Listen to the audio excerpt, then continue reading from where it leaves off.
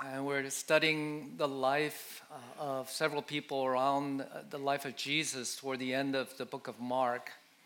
We looked at the women, the true worshiper, Mary, and we also saw from Pastor Ben, Judas, the betrayer.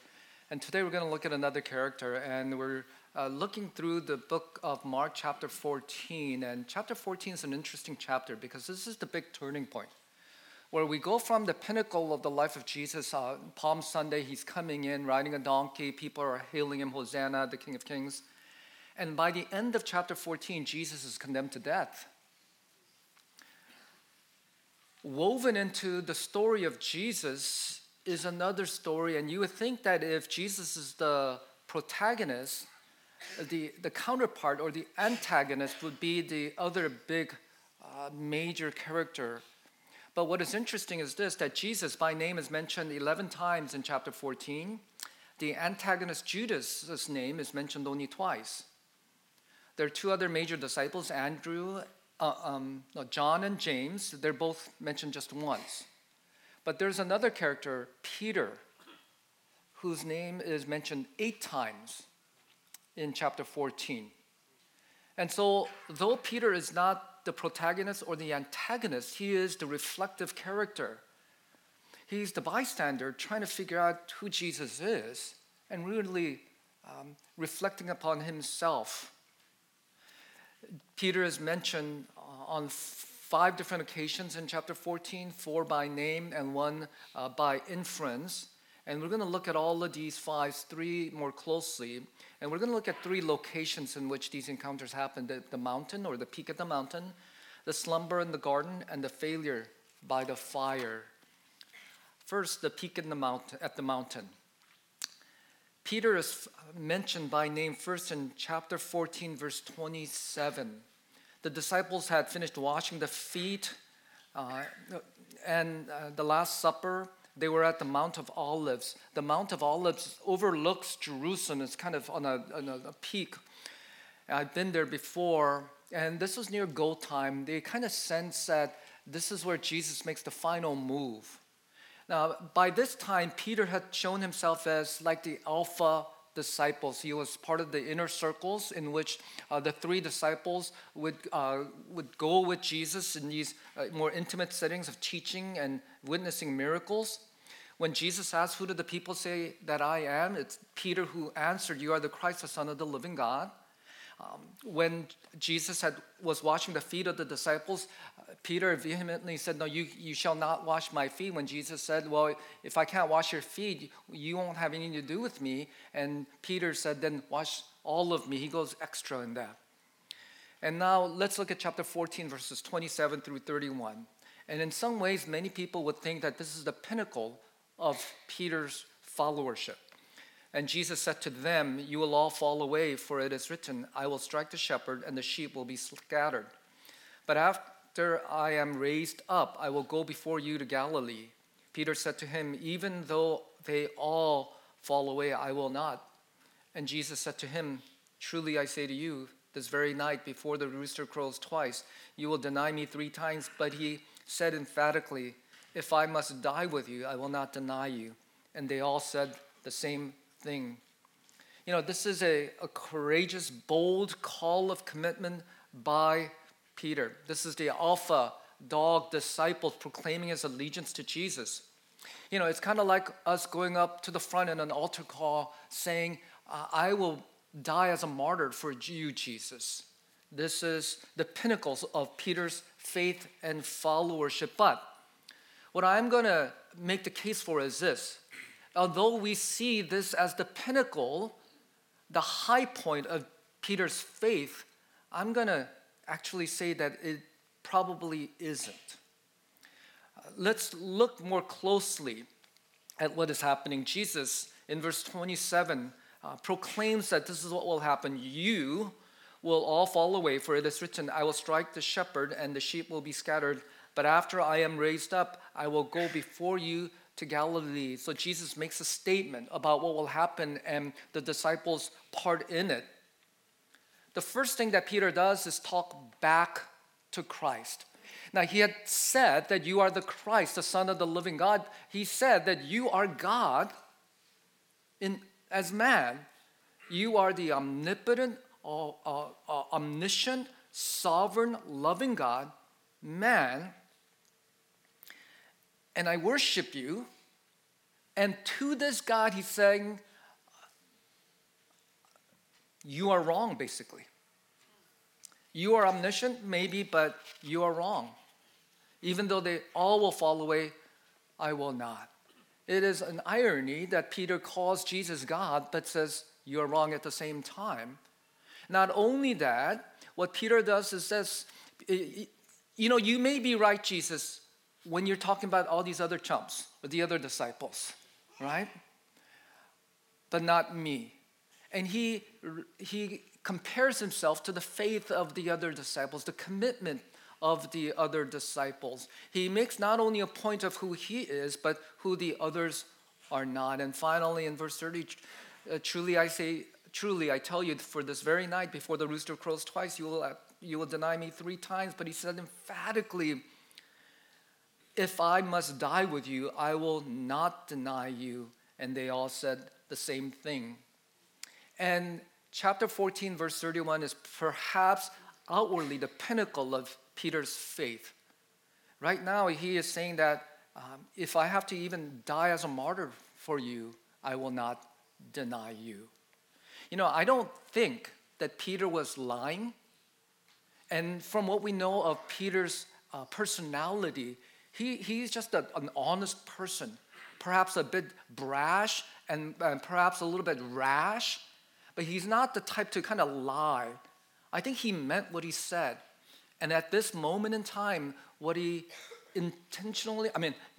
earnestly felt is that if he had to even give his life for the sake of Jesus, that's what he would do. He was on a spiritual high, a zealous, truly believing that he can give his life for Jesus. But what is important is this. He is saying this, trusting in his own ability, in his own faith, in his own courage. You're wrong. I'm better than these guys. I know myself better.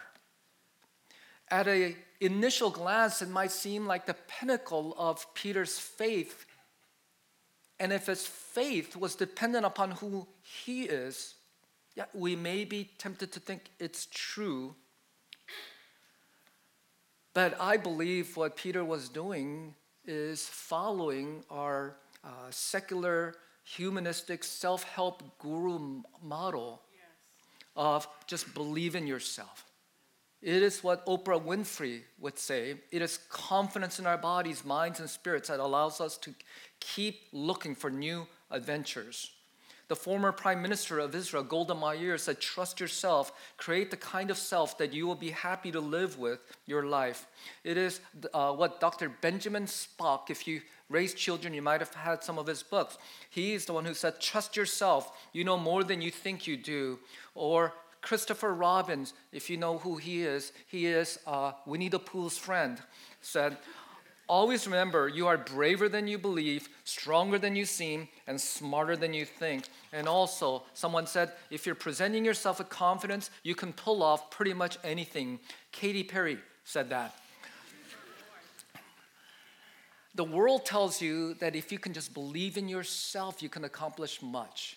And that our problem is that we doubt ourselves too much.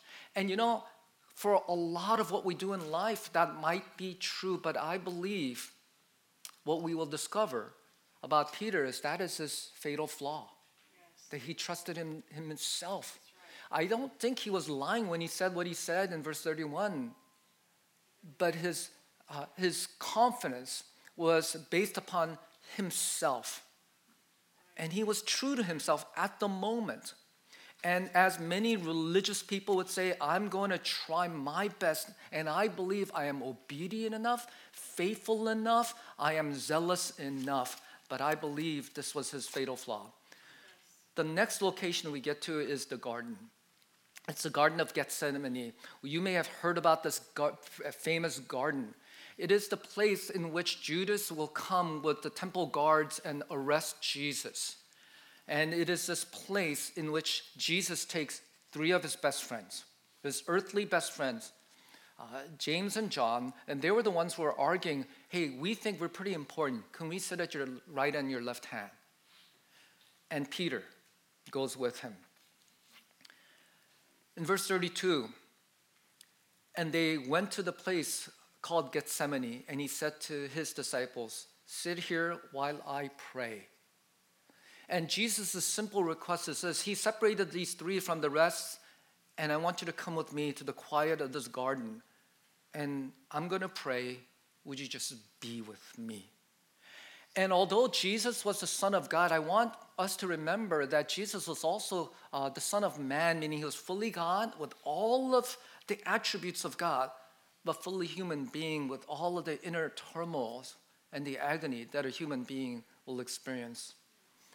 Verse 33, and he took with him Peter, James, and John, and began to be greatly distressed and troubled.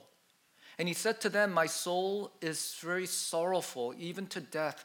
Remain here and watch. And he asks his friends, would you just be with me? You don't have to do anything, just be with me. And going a little further, he fell on the ground and prayed that. And this is a remarkable prayer that the second person of the Trinity, Jesus, God-man, saying this prayer to the Father God, the first person of the Trinity. And theologically, I don't quite understand this. I think there's a huge enigma here. But Jesus prays. He falls on the ground and prayed that if it were possible, the hour might pass from me. And he said, Abba, Father, all things are possible for you. Remove this cup from me, yet not what I will, but you will. Do you see this prayer? Jesus is praying, God, you're sovereign. You can do anything, can you not?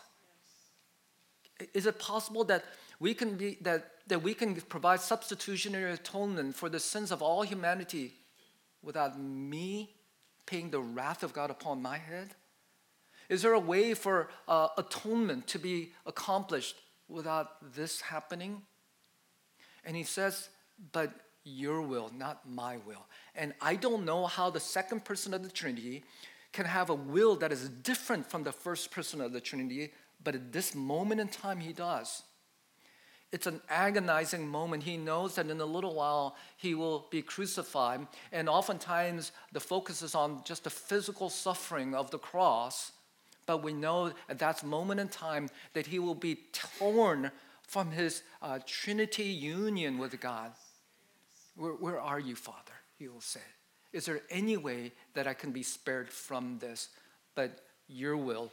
It was a prayer of agony. And during this particular moment, the human Jesus asked his three friends, can you sit here and watch with me? Can you pray with me? Verse 37. He came and found them sleeping. And this is not the first time that people have fallen asleep during prayer meetings, right? I don't know if any of you have ever been at an early morning prayer at 6:30, and maybe you had to be here because you're a deacon or someone forced you. And then we turn down the lights in 30 minutes. There's this music going on, and you see some people getting on their knees, and then you kind of check out for a while. I think I had good intention. That's good. Found them sleeping. And what doesn't come out in the English version of the Bible, and the reason it doesn't come out is because in English, the second person pronoun, you, could mean singular or y'all, right? And so in this particular interaction, we're led to believe that Jesus came to the three disciples, and he's saying, you all, but I want to clarify here, verse 37, Simon, are you singular asleep?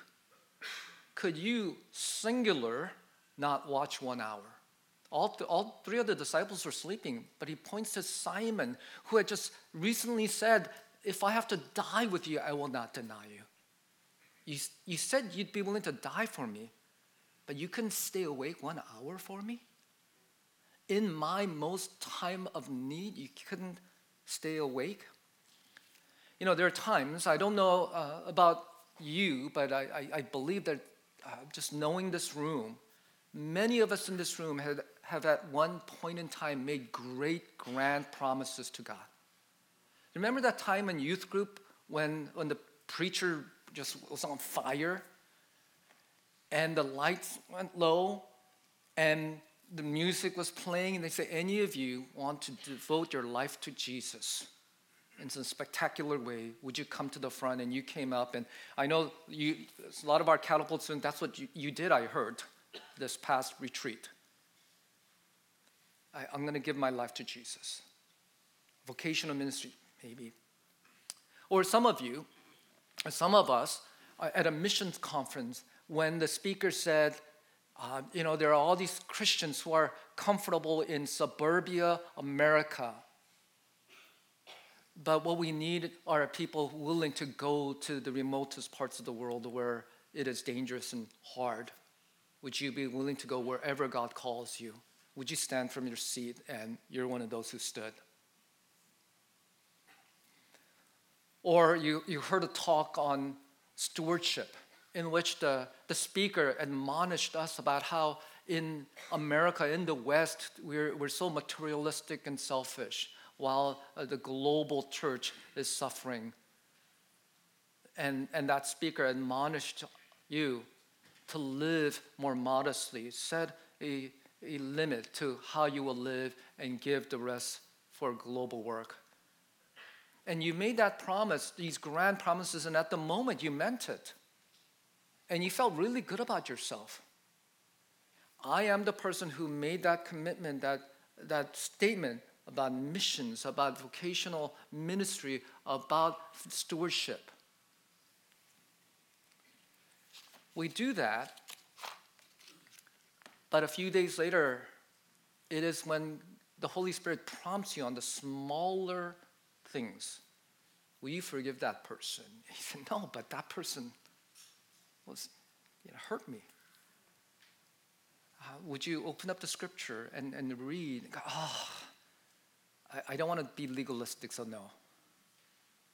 No, would you pray? God, I would, but I have to read these tweets and retweet them.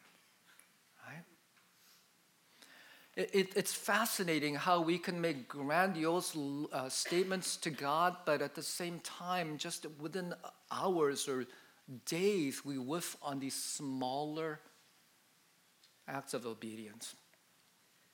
Jesus says something in verse 38, and he now directs a statement not simply to Simon, but to all of them, including us. Watch and pray that you, plural, may not enter into temptation. The spirit indeed is willing, but the flesh is weak. The flesh is weak. Your flesh is weak. He's saying, Peter, your intentions perhaps was good. You may have meant well, and you may not have been lying when you said what you said in verse 31. But your flesh is weak. You, believing yourself, you are unable to fulfill that promise that you've made. Oftentimes we think of Peter's promise and his failure to be connected with his failure by the fire when he denies Jesus 3 times. But I'm going to say to you that his failure at the fire was prepared by his failure or slumber at the garden. Part of the reason why he failed at the fire is because he fell asleep at the garden. Yes. I think part of the reason why a lot of us fail when we get the big tests is because we haven't practiced in the small tests. We haven't been obedient to the small callings. I'm going to confess something, and I don't know if I should, but I'm going to do it. Okay, thank you. You've gotten permission. A long time ago, we were practicing softball, and there was a little girl at practice, and she kind of knew me, and she made the statement, Pastor Steve, yes, did you become a pastor because you couldn't find a real job?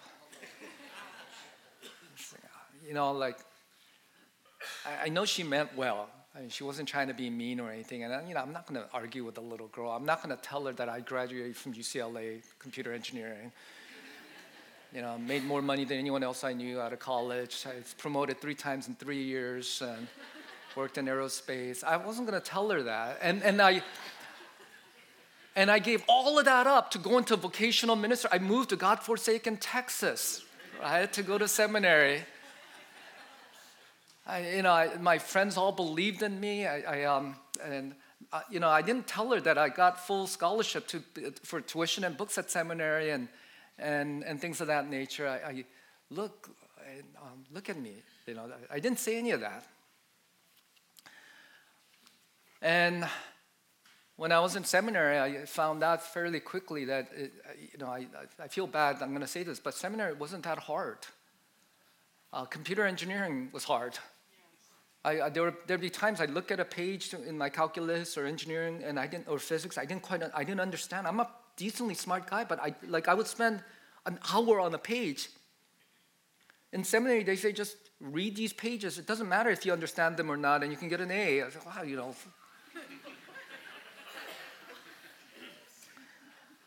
I thought, well, if I get a B, because I just didn't have time, but I'm going to ace seminary. I was pretty confident in my spirituality. One day, I took a class at Dallas Theological Seminary, THM program. I took a class on prayer. And when I got the syllabus, I did what I normally do. I take all my syllabi, and I compile them into one big syllabi. And I'm pretty organized, so I know exactly what I have to do every week and such. And what is interesting about this class on prayer is that you can get an A if you just read these books, write these papers, no problem. And then they had this third requirement where you have to pray like X amount of minutes every day, and depending on how many minutes you pray every day, you can get an A, B, or C, right?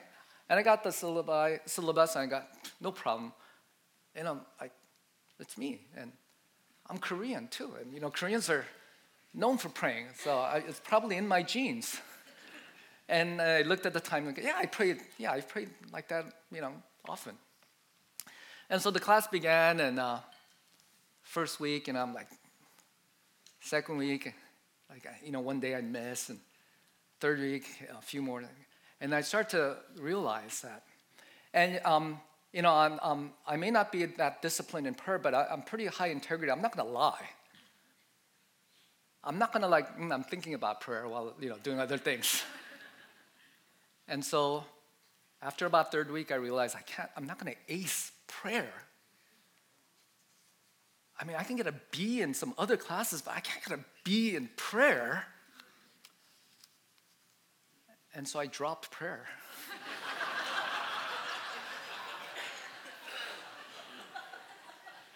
I didn't want to get a B or a C or incomplete. I dropped prayer. So here was Steve Chang, who had made great, bold proclamation to follow Jesus. And Jesus saying, can you not simply just pray? Oftentimes, the reason why we fail in the big tests of life is because we haven't been obedient in the small calls of life. The third scene goes this way. And before we get there, right after the failed prayer meeting, Judas comes with the temple guards. They arrest Jesus. And in verse 47, it's not named Peter, but we know it's Peter from John. One of those who stood by drew his sword and struck the servant of the high priest and cut off his ear. Now Peter's ready to fight. So, okay, it's time now. And I believe Peter was ready to give his life. But Jesus says, put away your sword. I'm going to let them arrest me. And I believe Peter was immensely confused. Verse 54, we're told that Peter follows from a distance. There's still an affection and allegiance to Jesus, but there's now this fear and anxiety and confusion. I still want to be associated with Jesus, but I don't want the price that comes with following too closely to Jesus. Verse 66, while Peter was below in the courtyard, one of the servant girls of the high priest came, and seeing Peter warming himself, she looked at him and said, you were with the Nazarene Jesus. And a servant girl says, no, aren't you friends with the one who is being condemned to death? Verse 68, I neither know nor understand what you mean. Verse 69, the servant girl says to bystanders, I think it's him. He was with Jesus. He denies it. Verse 70, some bystanders say to him, certainly you are one of them, for you are a Galilean. And he began to invoke a curse on himself and to swear, I do not know this man whom you speak. It's the strongest denial that he can possibly make.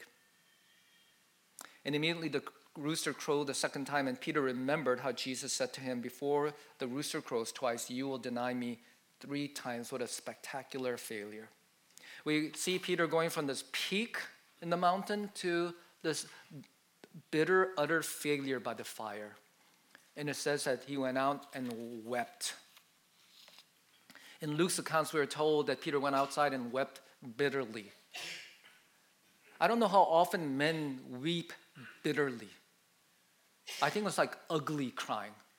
How many times do men ugly cry? You know, there is like I don't care who's watching. And then like snot's coming out. You know, like.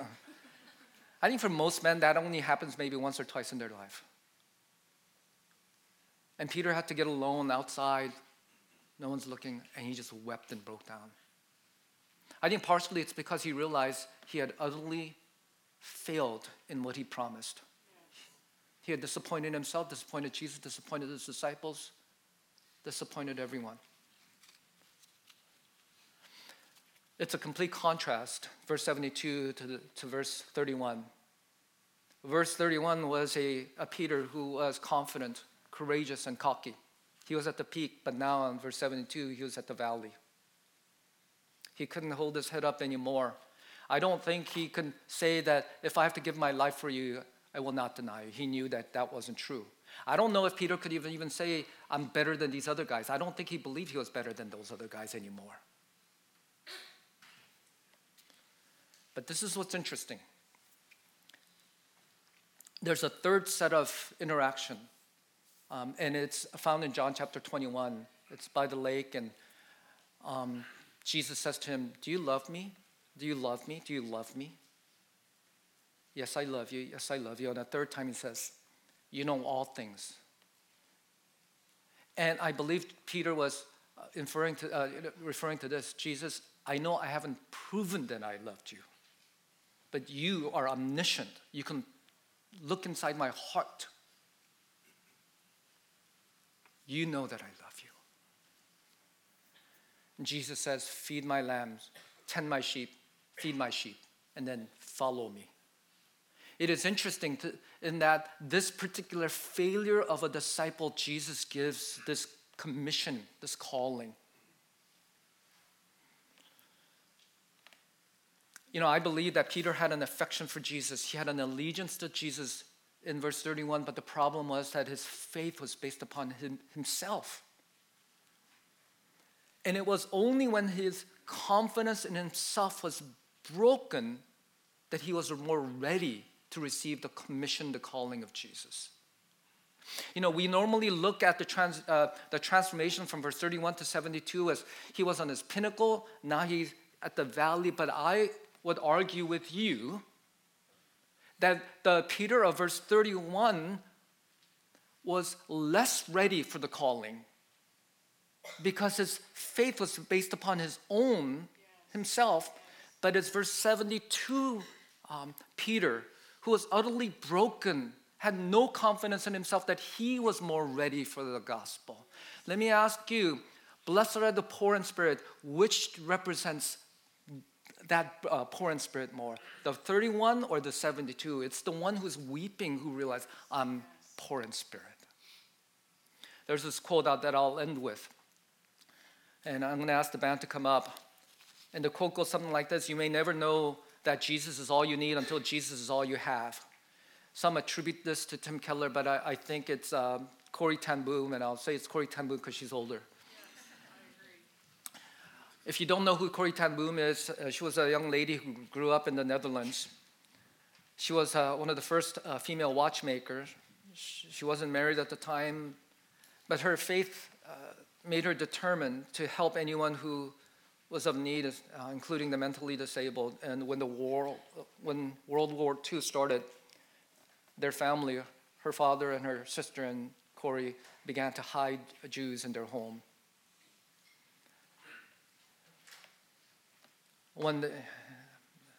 At the age of 23, she and her sister were captured and sent to the concentration camps.